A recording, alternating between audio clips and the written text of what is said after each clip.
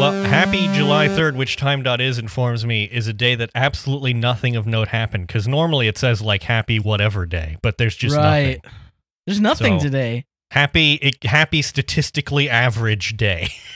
Happy July 4th Eve. Right. Yeah, exactly. Gather around the July 4th tree of fireworks, I guess. Well, we do have something to celebrate today. We do. Yeah. It's R.I.P. to a big one. Goodbye, Ronald Dumsfeld. You died. You're As going we know, into the ground. there are known knowns. There are things we know we know. We also know there are known unknowns. That is to say, we know there are some things we do not know. But there are also unknown unknowns. The ones we don't know, we don't know.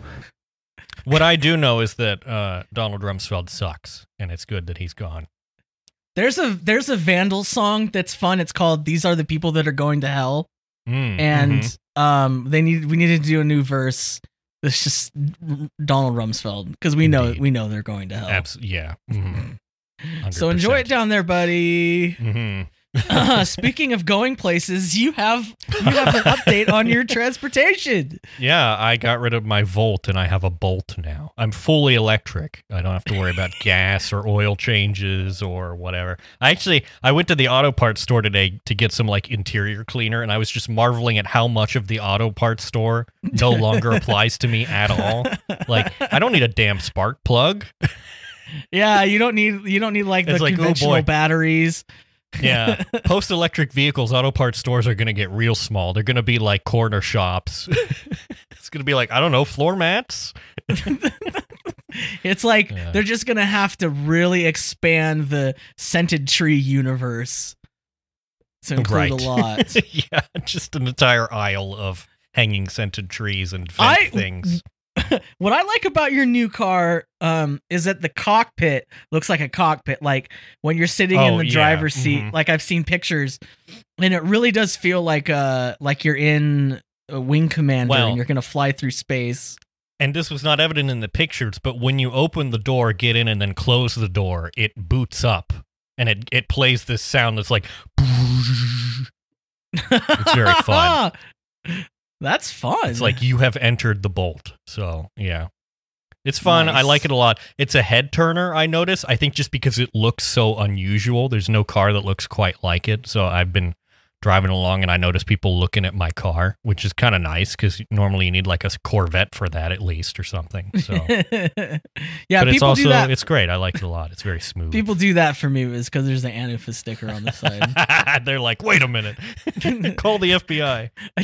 I drove by someone the other day. This car was like all like a skinned out, like a all Trump in America and stuff like that, and I passed them by and they were looking at me and I was giving them the peace sign and they were like, oh cool, and then as I got closer they could see the black and red flag sticker and they were like, what?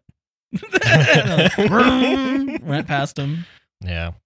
Well, speaking of folks with stickers on their car, I was driving today. You know, you've been proselytizing the hang loose lifestyle. Mm-hmm. And I saw an example of that. I saw a Jeep with stickers on the front and rear window that said hang loose. But of course, shortly after I spotted the Jeep, they ran a red light, which I think is maybe hanging a little too loose.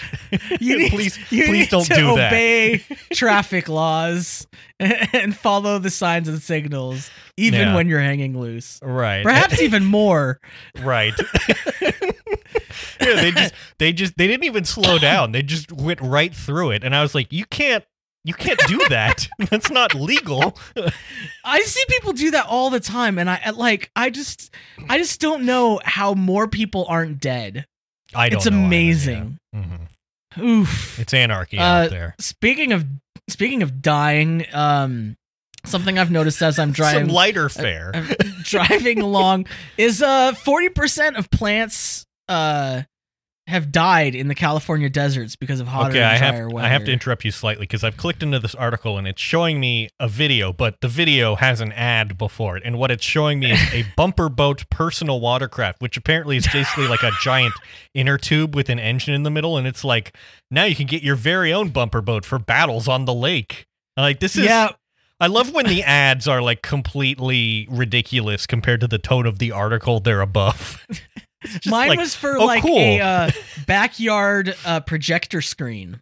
Mm-hmm. Which, yeah, totally. Yeah. But I mean, 100%. there's nothing more to this story, but I just wanted to share it because, like, it's one of those things that I've started to notice as I drive around the desert. I'm like, man, it seems like there's like a lot less plants. Like, there's a lot more empty, like, dirt. Because usually there's like, scrubby kind of like, they're desert plants, but there's more flora and fauna, and it's just like, man, everything is just dying.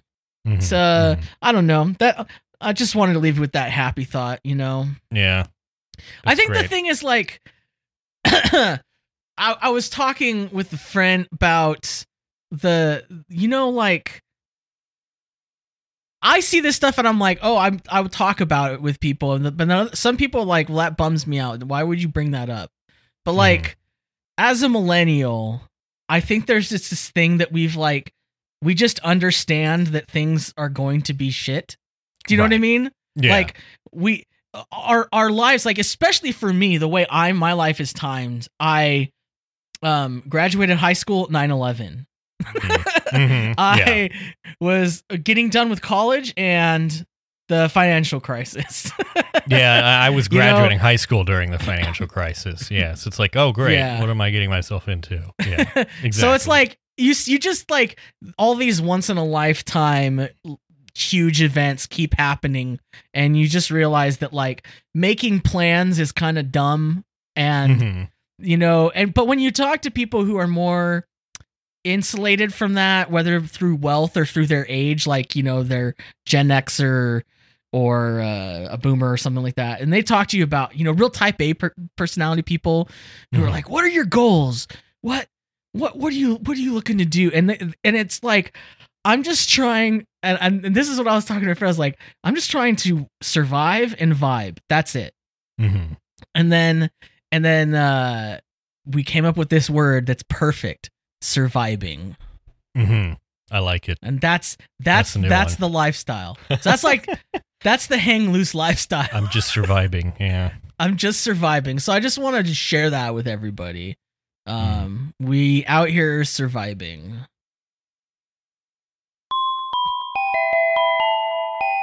That was a normal transition. Do you like how that went? That wasn't weird. Yeah, very good. That was, yeah, we should, we can like clip that and use it as an example for the future kind of thing. Yeah, the standard transition. We're professional podcasters, and so everyone needs to take a lesson. Mm-hmm, mm-hmm. Did you see this? Takes? Yeah, did you see this thing that Gruber has been, I don't know what his deal is. John Gruber of the Daring Fireball. I have not been that online lately. I've been online enough to see that what people are mad at. Right. And I've seen that people are mad at this, but I don't know enough to speak to it. Well, so but Gruber, for people who don't know who Gruber is, right? Oh, sure. He's an Apple computers podcaster, blogger. Yeah. Mm-hmm. So his bread and butter is to talk about Apple. Yeah. And so what had happened was that Apple computer company basically put out a policy that said, look, you have to come back to work Mondays, Tuesdays, and Thursdays starting in the fall. You can work remotely twice a week.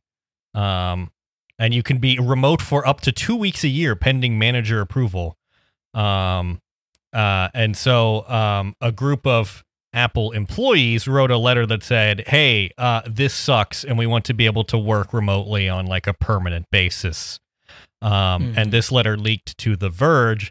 And then Mr. Fireball himself decided to write about it in a very stupid take. He said 1,400 words to say they'd prefer a policy that allows teams within Apple to determine their own remote work policies. Good communication is to the point, and this is not to the point at all. It's hard to get through the whole letter, and if you do make it through, it reeks of self-indulgence, some serious hand emoji, eggplant emoji vibes. Which is, I realized was about the letter and not just reading Daring Fireball. Yeah, it took me a minute to be like, wait, is this someone else talking about John? I literally didn't know you were quoting from John Gruber. I thought you were quoting somebody talking about Gruber's take. Yeah. That is perfect. It says the, quote, formal requests, unquote, at the end about employees with disabilities and the, quote, environmental impact of returning to on-site in-person work, quote, are such transparent pandering. And who are these people who took jobs at Apple not knowing the company's on-site culture? Do they think Apple built a new $4 billion campus on a lark? 3 days a week on site and 2 days remote is a huge change for Apple. And then he's like, let's see what he says. He says that I can't help but think the problem for Apple is they've grown so large they've wound up hiring a lot of people who aren't a good fit for Apple, and that it was a mistake for Apple to ever hook up a company-wide Slack. Companies are not democracies, but the employees writing these letters sure seem to think Apple is one. It's not, and if it were, the company would sink in a snap. So it's just, I don't know, managerial class defending the boss's nonsense. And a lot of people pretty much immediately pushed back on this, including Charlie Warzel, who has an entry in his newsletter Galaxy Brain that's all about this and how dumb it is. And then Ed Zitron also has a piece in his newsletter that is also just about this. And then Mr. Fireball responded, I think, to Charlie Warzel's piece and basically said, like, he says, you know, I don't regret a word or emoji of my piece, and I shan't respond to much of Warzel's take. And he also says, I've heard privately from a lot of Apple folks thanking me for it, to which I just want to say, sure. I don't know. This is silly to me. I mean, Apple has always... you know, everyone down at the boys club really liked what I said, so I don't see what's wrong with it. I think Apple's being very dumb here. Apple's always been a dumb company about remote work, and indeed about even like having locations other than Cupertino, because like a lot of the team that devised the Finder originally was in Ireland, and then like they were like, oh, we want everyone to work from Cupertino, so you either have to like move or find a new job or whatever. But, you know, and then I interviewed with Apple and I turned them down because they said remote work wasn't an option. I think it's just Apple thinks that they're very special because they're Apple, and so they can set rules differently. They're so twee about it. It really is annoying. It makes it so hard when like you nominally like Apple stuff and you're in the Apple ecosystem, and you know people see and they want to like talk to you about it. And it's just like, I mean, it's the same thing with politics, right? Where like someone the other day was like, well, you know, you're a liberal. And I was like, don't call me a liberal. Like, I am a socialist. I'm not a liberal. But it's like, oh, I use Apple stuff, but I hate them. Like, right. I mean, like, my hate is pure. Like, I know exactly why they suck. Yeah, the company is stupid and they're pompous, and I think they're going to regret this decision in the long run if they don't change it soon. But I also think it's quite rich coming from Gruber, a man who's been working from home since 2004, you know. Yeah. But that's his thing, is he's just, I mean, he's basically an unofficial Apple PR arm, because he wouldn't have gotten far if he was like, you know, not, you know, towing the line that Apple wants to tow. So I'm not surprised that he's like, well, I mean, you don't get a bunch of exclusive interviews and stuff with Apple execs by criticizing them, you know, excessively. Yeah, exactly. But just to illustrate where we're at in this sort of transformation, which I think we're undergoing one of the largest labor transformations in history at the moment. Two articles here, one from CNBC and one from Business Insider, that are basically about how many people you know, are burnt out and are considering changing jobs if they aren't able to continue working remotely. According to a report by Monster.com, 95% of workers are considering changing jobs to maintain remote work. So all I have to say to companies is good luck. Better figure that one out quick. Well, I know that my former employer didn't figure it out, and I know that they're losing lost top talent. Yeah, they've lost more than just me, but no, you are the top talent. Let's just recognize that. Okay, that is what it is. I'm sure you enjoy me saying that, but yeah, it doesn't make me feel awkward at all. We've talked about it before, the whole like no one wants to work anymore, we can't find employees, and it's like, yeah, well, it's always the onus is put on the employees and not the employers, right? And we've gone over that. There was the thing, because Chipotle has been saying like, oh, we have to raise prices because we're having to raise our pay because there's a labor shortage or whatever, and it's like, no, there's a wage shortage. There's plenty of people who will work. But there also is, I just had this like huge epiphany the other day that there is a labor shortage. And you want to know why? Because the coronavirus killed 600,000 plus American workers. That's true. It did. Yeah. So yeah, there is a labor shortage. 600,000 let's be honest, plus how many people, of those people got COVID because of their labor practices? Because they worked in a frontline, like low-paying job, like Chipotle and McDonald's. Why can't we find more of those kind of people? You freaking killed them. Yeah. It's just the most heinous. As soon as you realize that, you're like, this is Orwellian to me. I mean, it actually is Orwellian. It's insane. Yeah. We haven't used the soundboard a lot. I feel like I had to put one Speaking in there. of things that are Orwellian to me, I sent this to you because I know how much you so love. Mad. Friend of the show, No Opinion, aka Noah Smith. It put out a tweet this week. You skipped something. You skipped something. This is I another did. bad Oh take. my goodness. Yeah, sorry. I mean, I skipped ahead. Another friend of the show whom we love, Josh Barrow, put up an article yesterday, actually, or 2 days ago, July 1st. It says, "Admit it, grilling is bad." And it's basically like, it's his opinion here, and then here's like the bullet points. Just because you can cook outside doesn't mean you should. Your grill is dirty, has poor temperature control, and lets fat drip into the flame. And I would simply say, yes, that is the point. That is literally the point of grilling. It says indoor cooking is better, which is why that's the main way you cook.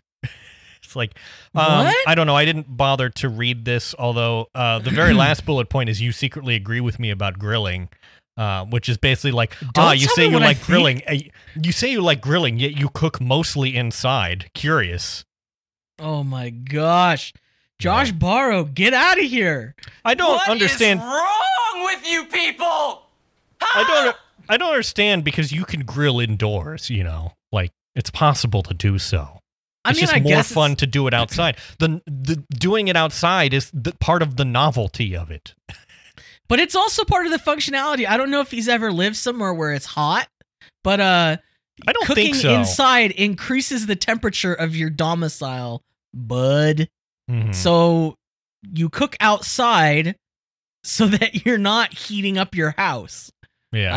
I mean, that's like a huge reason anywhere I've guess that Josh has lived in like New York most of his life, and so like he doesn't really have a place to go grill. You don't have a backyard to grill in.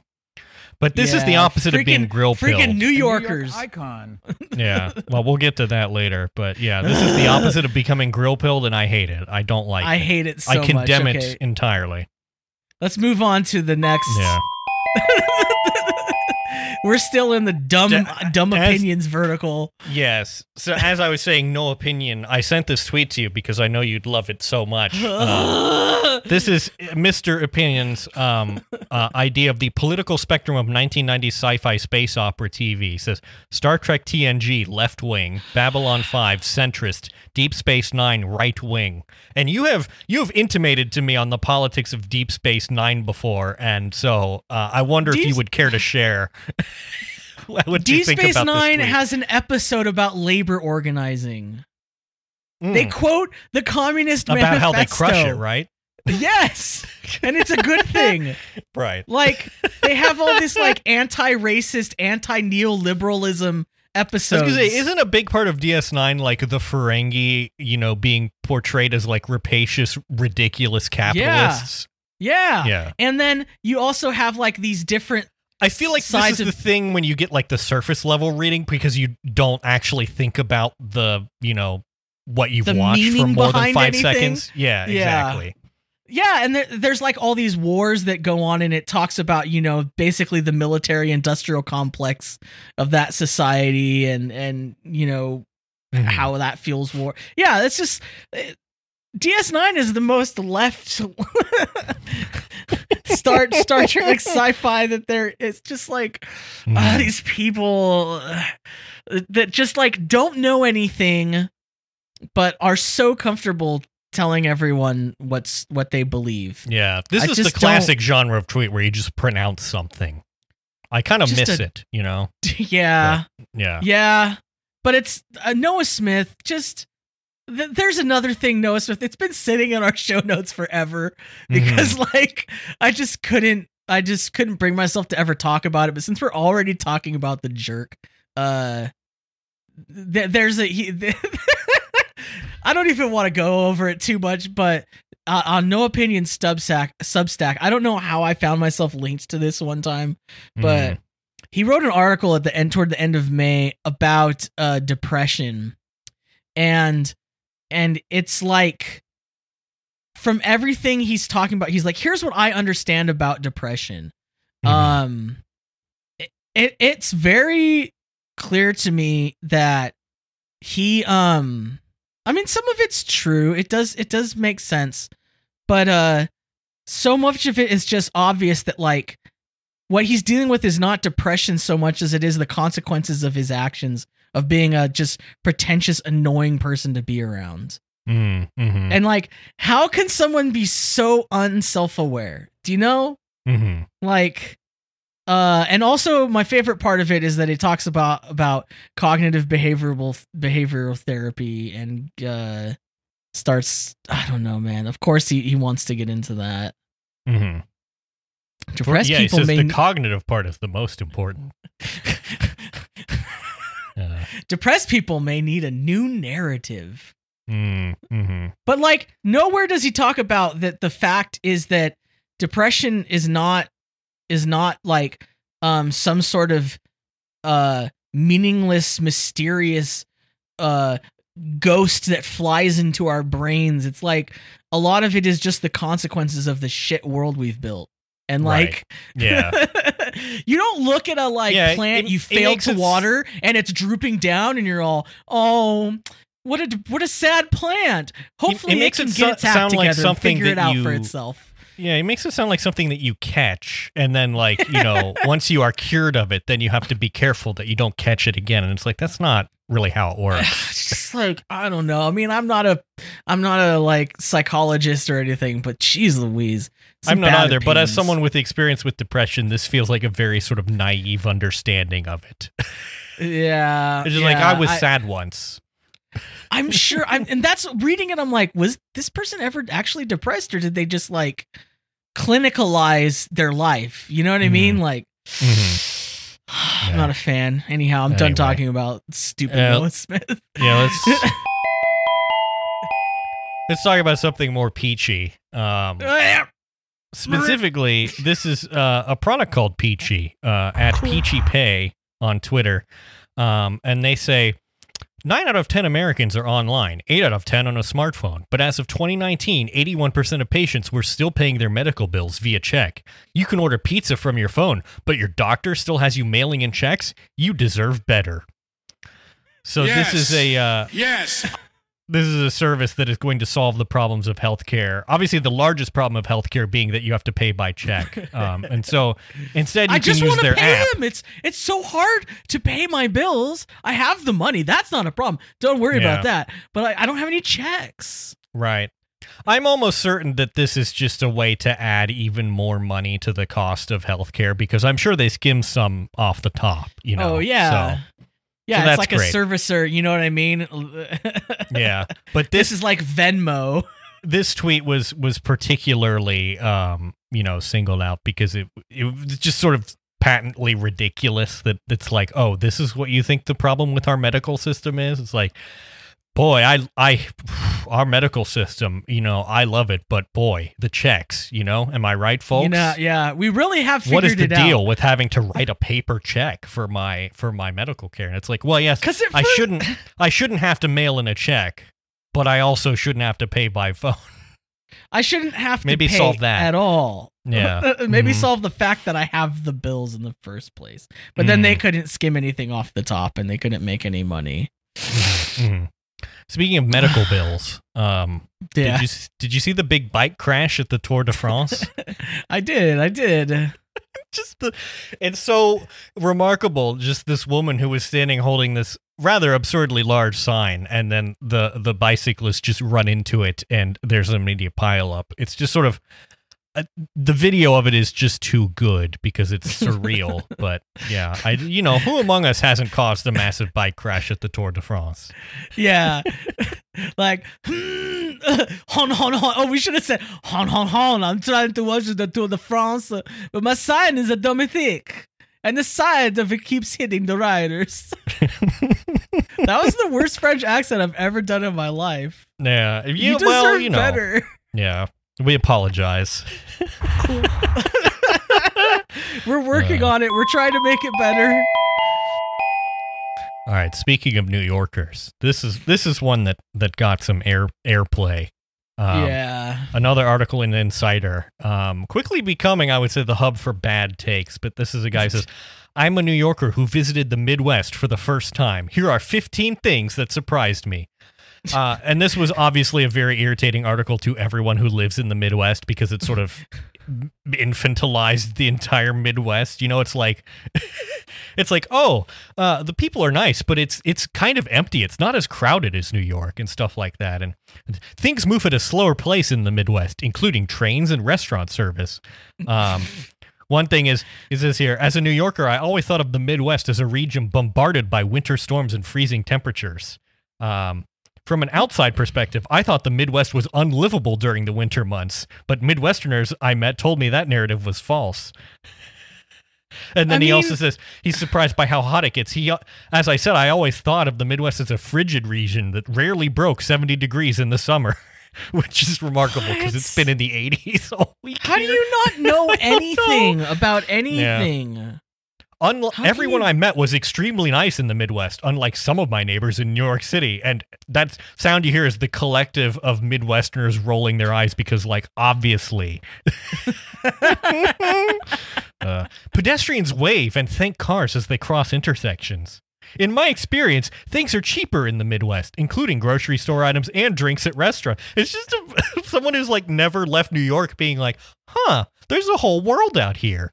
Have you guys heard about this? Yeah. Have you heard about these other places and how things are different? You mean a burrito's not $12 here? Wow. Yeah. People say cheers. Uber and Lyft were less dependable in Midwest than they are in New York. The Midwest has more than enough entertainment and culture to keep any traveler busy. I just thought people in the Midwest just I think what's funny is this is the genre stared at of a article prairie all day. This is the genre of article that someone would write about, I don't know, Indonesia or whatever, 15 things I learned about Indonesia. But it's so ridiculous because it's turned against a place that most people already know about. And it's like, why are you describing this like some sort of third world tourist destination? It's like, oh, the food is great and cheap. They've got so much corn. I love corn. You've got to come to, what is this place called? Chicago? Oh, you know there's a lot of traffic in Chicago? Yeah. People drive cars. You guys heard here. this? You heard of this? Anyway, there's not there's, you know what? I didn't see a lot of homeless people. Yeah. Yeah. There are lessons to be learned, but they won't be learned. Midwesterners show pride for their cities on signs and branding throughout the streets. New Yorkers don't show their pride in the same way.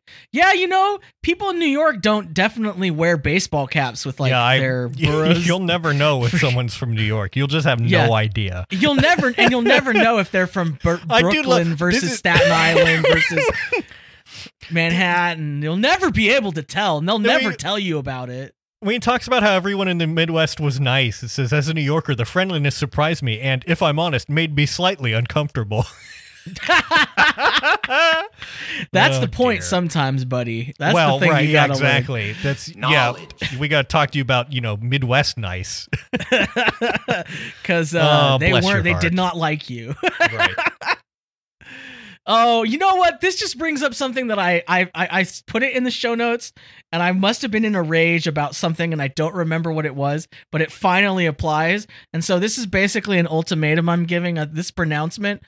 I'm not talking about New York anymore, okay? I'm not going to reference it in any way. And New York gets too much attention, but I've never even seen the place. I've never even seen it with my own two eyes. How do I even know it exists, really? How important can it be to me if I've never touched it, smelt it, seen it? You know? Right. Mm-hmm. Why even talk about it? It's not the most important place in the world. It doesn't even mean. Like, I live someplace I can see and touch and smell. Like, I don't need to worry about freaking New York. Well, it's my understanding that New York is America, and also the extent of America. So, yeah, that's what you get from the media and all that. Yeah. That's just New York icon. If you know anything about New York, rebuilding after 9/11. Yeah, I think 9/11. I really wish it would. I mean, I say this with all due respect, but I really wish it would have happened somewhere else, like Chicago or something. You know what I mean? Like, New York didn't deserve the notoriety and meaning that it could glom from having had 9/11 happen there. I think I feel like the quintessential New York reaction to 9/11 was Donald Trump, where he was like, "Actually, I think my building's now the tallest." We have communities. Yeah. No thanks. I'm done. Well, this is another short one, but I don't have anything else to say other than that. Do you have anything else to say? I don't know. It's just, this season is turning out to be short episodes. I don't know. We came out firing, It's no fine. apologies for that. In fact, if it does annoy you, I would ask you to please stop listening, delete us, don't ever talk to us again. I don't care. We In do fact, not care. we have too many listeners, I think. Yeah, it's true. Like we can't continue to shoulder this burden. Actually, okay? I'm giving an ultimatum. We will not record another podcast until more of our listeners pay us. So you have to go to patreon.com and go to Good Stuff podcasting network on there. And some good stuff. Up. There's some new podcasts that I have either joined the network or will be joining soon. So very exciting I'm excited. times. Apparently, someone that I know. Yeah. That was I heard from someone else that they're starting a podcast on our network. Yeah. So I'm excited to hear Amiel. She's very You're not funny mad. No, I'm not mad. But it's weird that this is the first I'm hearing about it. But welcome to the podcast network. Yeah. I'm excited to have you. It's we like apologize a for the mess game. that we're making that everyone else has to deal with, but it's fine. We do really bring in a different clientele to the network. It's but true. I think that adds some spice to it. And I think Information Chris and Kyle really appreciate it. I think they do. Yeah. They at least tell us that they do, which is nice if they're lying. So, Yeah, maybe that's like a Canadian thing. I don't know. That's true. Well, yeah, it's like a Midwest nice, It all comes back around. I went up to Canada, and I thought it would be an unlivable tundra. Yeah. But do you know they have cars there? Turns out it's actually hot there in the summer. I thought it was covered in snow. Turns out whole towns can spontaneously combust. Yeah. So. Oh, jeez. Yeah.